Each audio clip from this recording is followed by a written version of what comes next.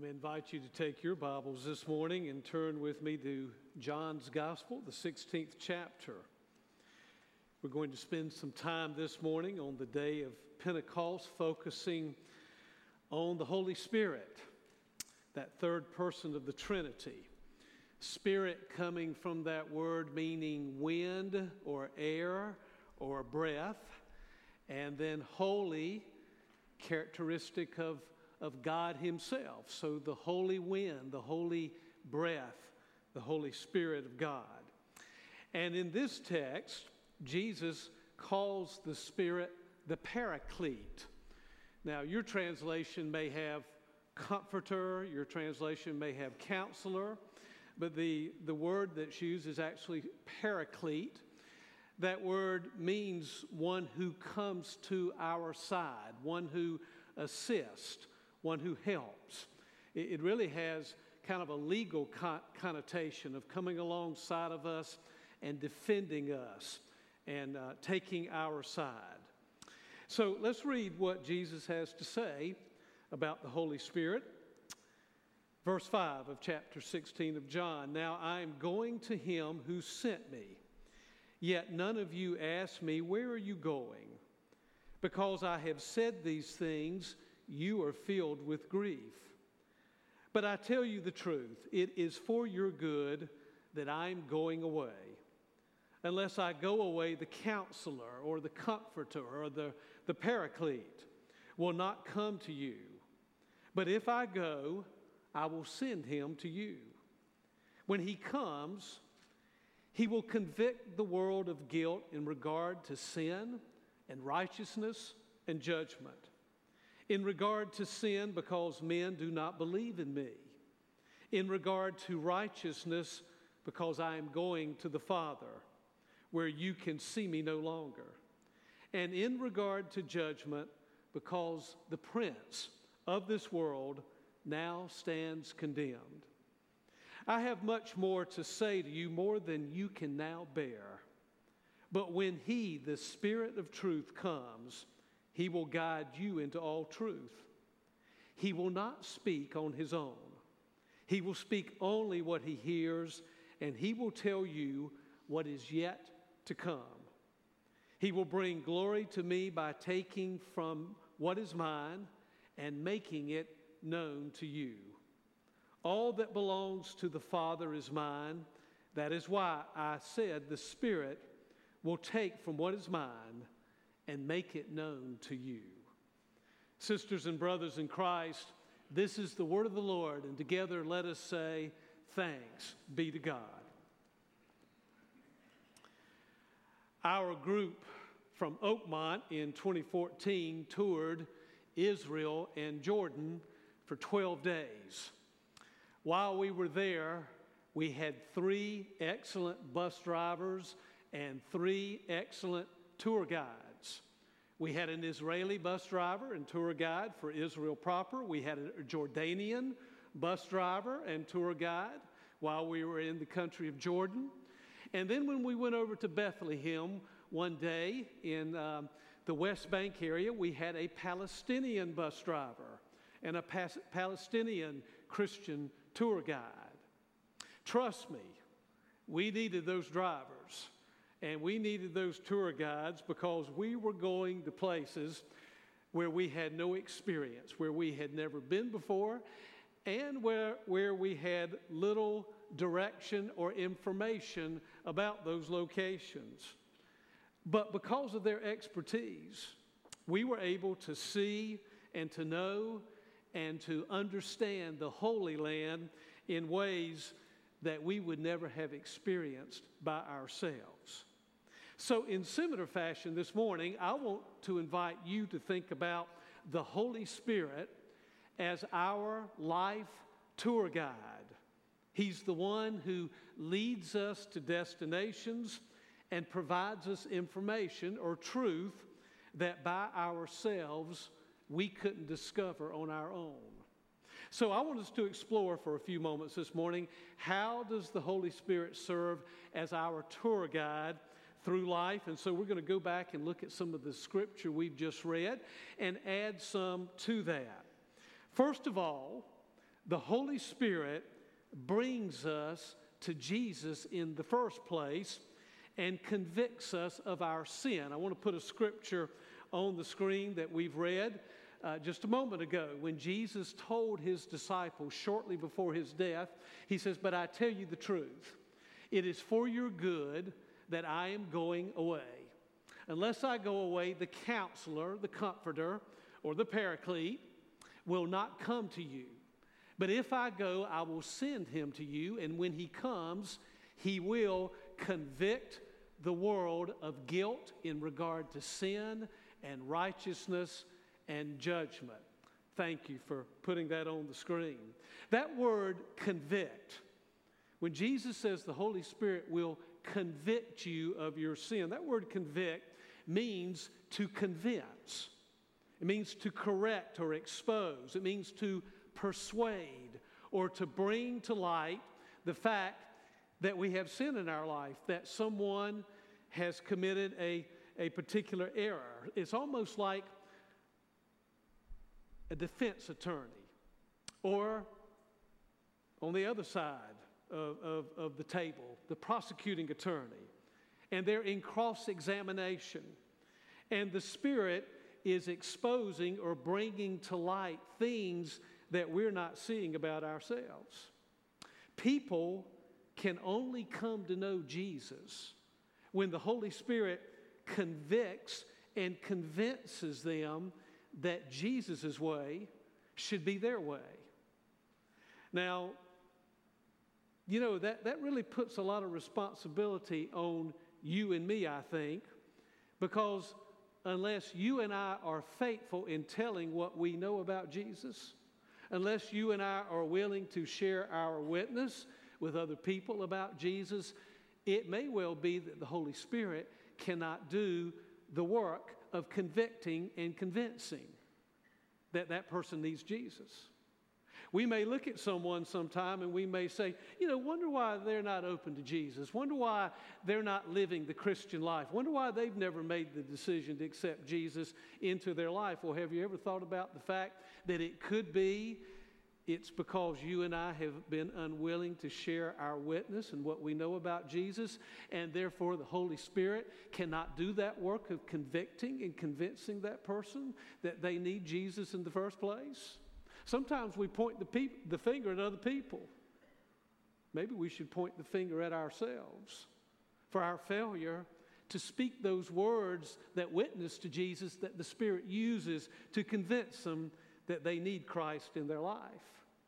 And of course, after you become a Christian, the Spirit still works to convict you of your sin and invite you to seek God's forgiveness and His mercy and His grace in your life. When NC State University basketball coach Kay Yow died in January of 2009 after a long, long battle with breast cancer, she surprised those people who attended her funeral by showing a video that she had taped a year earlier in anticipation of that service. In that video, she spoke of how she became a Christian in 1975 during a Campus Crusade for Christ presentation, in which she said in that video that she had put off the presenter for months and months and months. But this is what she said in the video.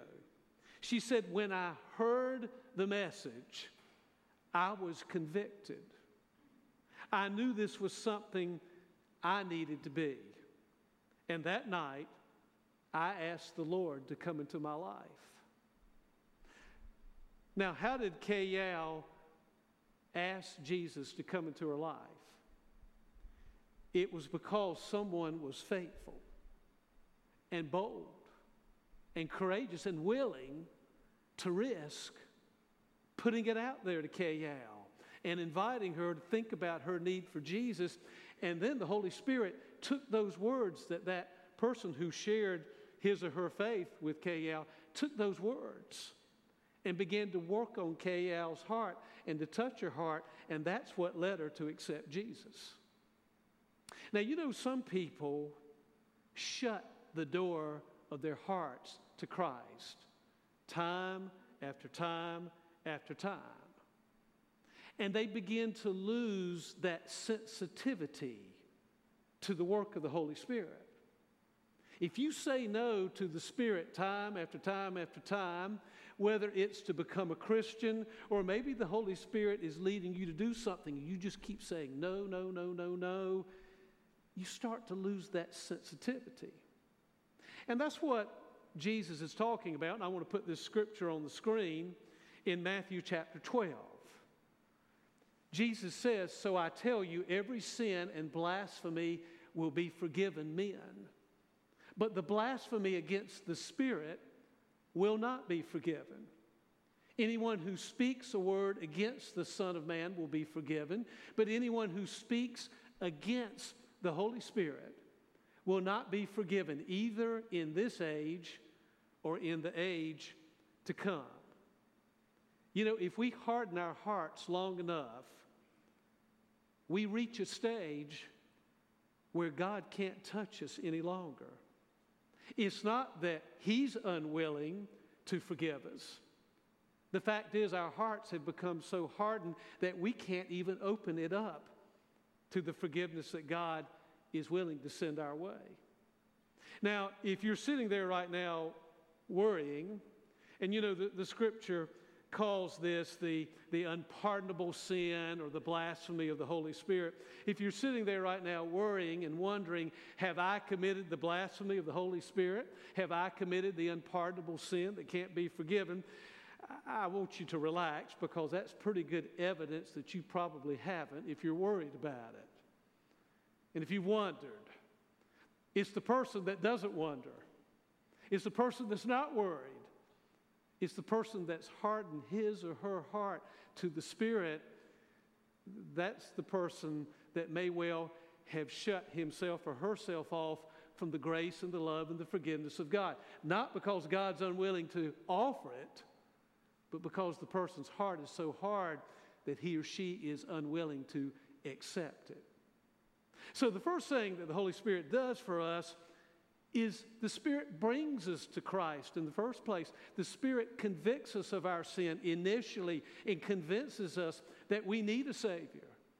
And the Spirit continues to convict us and to help us see those times and those places and those ways where we've strayed from God throughout our entire Christian life. But the Holy Spirit continues to serve as our tour guide through life by also guiding us into all truth. I want to put on the screen two scriptures, one that Jesus, that we've already read here in this text this morning. There it is. John 16:13, "But when He, the Spirit of truth, comes, He will guide you into all truth. He will not speak on His own, but He will speak only what He hears, and He will tell you what is yet to come." And then a scripture out of 1 Corinthians chapter 2 that Paul writes. "The man without the Spirit does not accept the things that come from the Spirit of God, for they are foolishness to him, and he cannot understand them because they are spiritually discerned." You see, Jesus and writers like the Apostle Paul understand that we can only know the deep truths of God when His Holy Spirit reveals those truths to us. That's what we would call the work of illumination, that the Holy Spirit turns on the light in our hearts so that we can begin to see God at work and God as He really is. When I was in the 4th grade, I was seated near the back of the room. And for a few weeks, my schoolwork began to suffer. And finally, someone, I forgot who it was it the school nurse or someone came and gave us a test to check out our vision. And would you believe that early on in the 4th grade, I was nearsighted, which meant I got moved to the front of the room so I could see the chalkboard a little clearer. And eventually, I got glasses when I was in the 4th grade. It was an amazing thing to get glasses in the 4th grade. I had no idea that taillights and headlights on cars were not that big. I discovered they were about that big. Once the glasses refracted my vision and I could see the taillights and the headlights exactly as they were. It was an amazing thing for me in the 4th grade to discover that you could actually see stars at night. I knew you could see the moon, and I could see the sun during the day, of course, but I had no idea that you could see the individual stars at night. It was quite a discovery for me to put on glasses and now to wear contact lenses and to be able to see things that I can't see without glasses. You see, eyeglasses showed me the stars. And it's the Holy Spirit of God at times that shows us things about God that we can't see by ourselves and reveals spiritual truth to us and guides us in decision making and in things that we're unsure about. That's what the Holy Spirit does. The Spirit does that work of illumination, shows us where God is at work, and helps us to see that great spiritual truth. There's another thing that Jesus doesn't mention in this text that Paul talks about that the Holy Spirit does for us, and it's in Romans chapter 8. I want to put that scripture on the screen because the Holy Spirit, Paul tells us, prays for us and prays through us. Paul writes, in the same way, the Spirit helps us in our weakness. We do not know what we ought to pray for. You ever had a time when you don't know what to pray for? You got something going on, you don't know what to pray for? But the Spirit Himself intercedes for us with groans that words cannot express. And He who searches our hearts knows the mind of the Spirit, because the Spirit intercedes for the saints in accordance with God's will. I saw a billboard a number of years ago. In white letters, it said, "We need to talk." White letters against a black background. We need to talk. And it was signed God. But what in the world do you do when you need to talk with God, but you can't find the words? Suddenly a crisis strikes in your life. Suddenly you're at a place where you're burdened or you're overwhelmed with some problem or a challenge, and you don't have a clue which way to turn, what to do, what to say.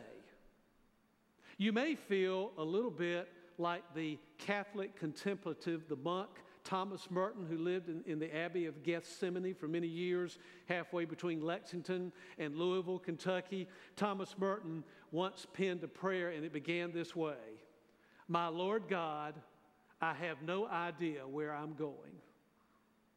You ever felt that way before? My Lord God, I have no idea where I'm going. This text that Paul gives us tells us that the Spirit helps us in our weakness. That word help meaning to support or to lift us up in those moments when the load is too heavy to lift by ourselves.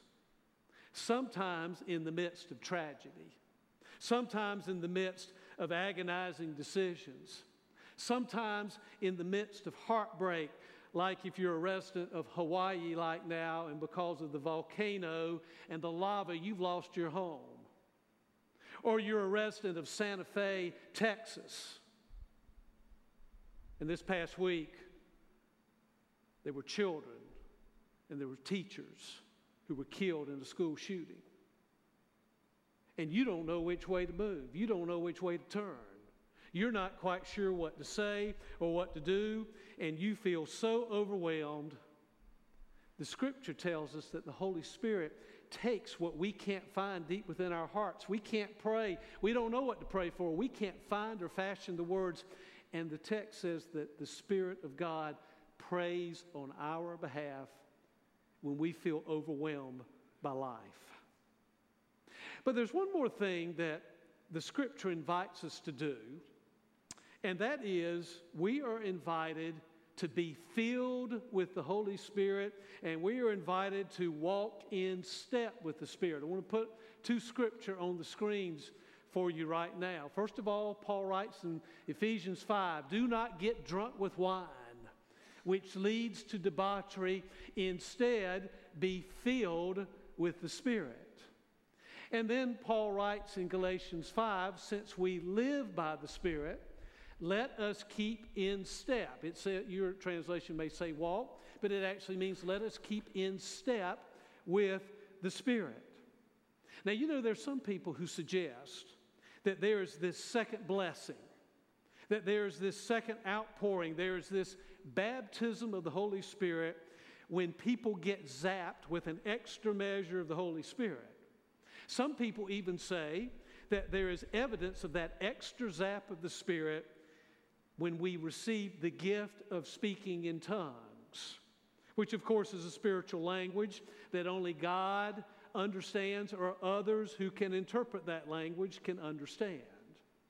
And I've always found sometimes that there is a spiritual arrogance in those individuals who have the gift of speaking in tongues. Paul describes it in 1 Corinthians.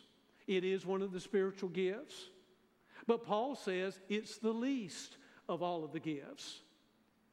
And sometimes those who have that spiritual gift of speaking in tongues sometimes can give you the impression, hey, I've got the full measure of the Holy Spirit because I have this gift and you don't.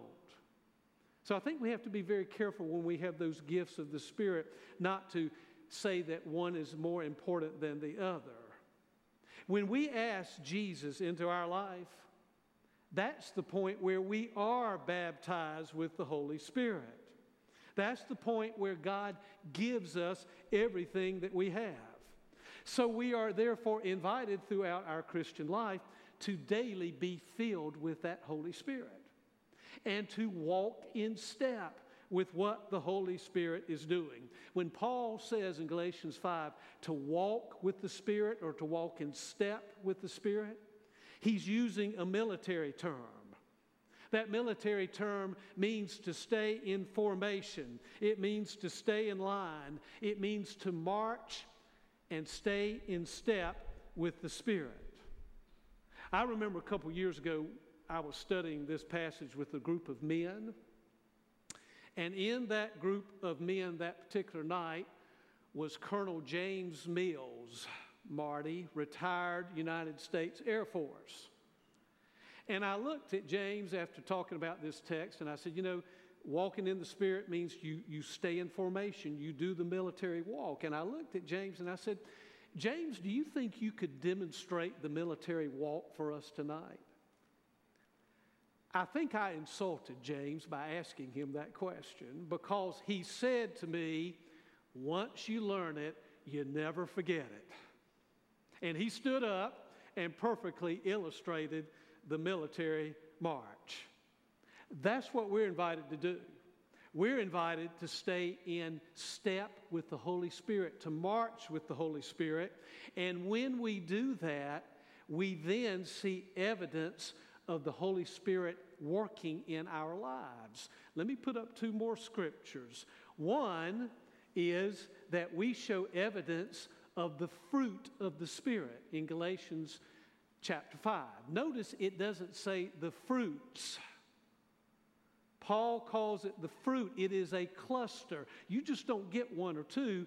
You manifest all nine when you stay in step and you march with the Spirit. But the fruit of the Spirit is love, joy, peace, patience, kindness, goodness, faithfulness, gentleness, and self-control. When you march and stay in line and in formation with the Holy Spirit of God, you get the entire cluster of the fruit of the Spirit. And then God also gives us the gifts of the Spirit. Paul writes there are different kinds of gifts, but the same Spirit. There are different kinds of service, but the same Lord. There are different kinds of working, but the same God works all of them in men. Now, to each one, the manifestation of the Spirit is given for the common good. All these are the work of one and the same Spirit, and He gives them to each one just as He determines. So you see, the Holy Spirit of God is His gift to us. The reason that you and I are in this place of worship today is because the Holy Spirit brought us to Christ. The Holy Spirit began and continues to convict us of our sin and convince us that we need a Savior in our lives. The Holy Spirit is the one who guides us to truth. And when we reach that place where disaster or crisis or a difficult time strikes, the Holy Spirit forms and fashions those words and prays on our behalf to God. The Holy Spirit desires to fill us with all that He has to give us. And then the Holy Spirit desires to see the fruit of the Spirit and the gifts of the Spirit manifested in our life. So we have this spiritual tour guide that takes us through those uncharted waters of life, and that Spirit leads us all the way, whatever we're facing. I want to invite you to join me in a moment of prayer. And as we pray together this morning, I'm wondering, what is it that the Holy Spirit of God is speaking to you right now? Is there some sin that God has convicted you and you need to ask for His forgiveness right now?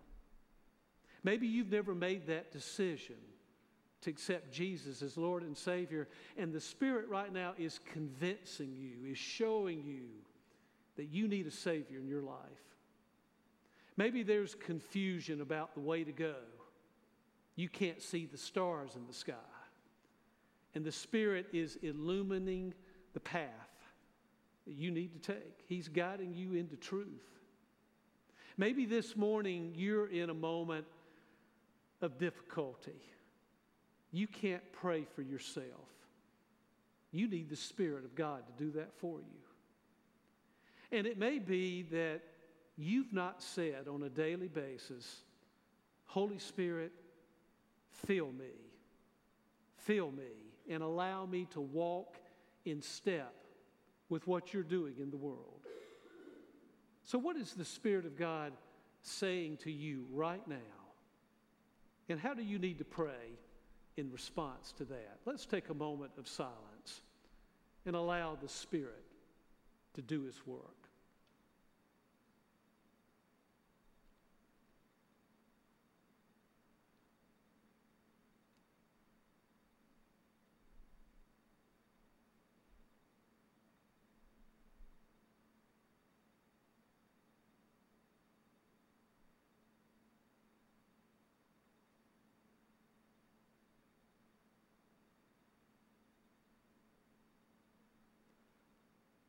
Come, Holy Spirit. The Holy Spirit, the wind, the air, the breath of God. Come, Holy Spirit. And even as you did on that first Pentecost day, come now and fall upon us and fill us and allow us, God, to be your witnesses in the world just as those first believers in Jesus did, as Acts chapter 2 tells us the story. Come, Holy Spirit of God, and draw us to Jesus. Convict us of our sin and allow the forgiveness and the mercy and the grace of God to pour over us now. Show us the way, O God. Pray on our behalf when we can't find the words. And fill us so that we can be your people in the days to come. Hear now, O God, the prayers of your people as we ask these prayers in the name of Christ our Lord. Amen.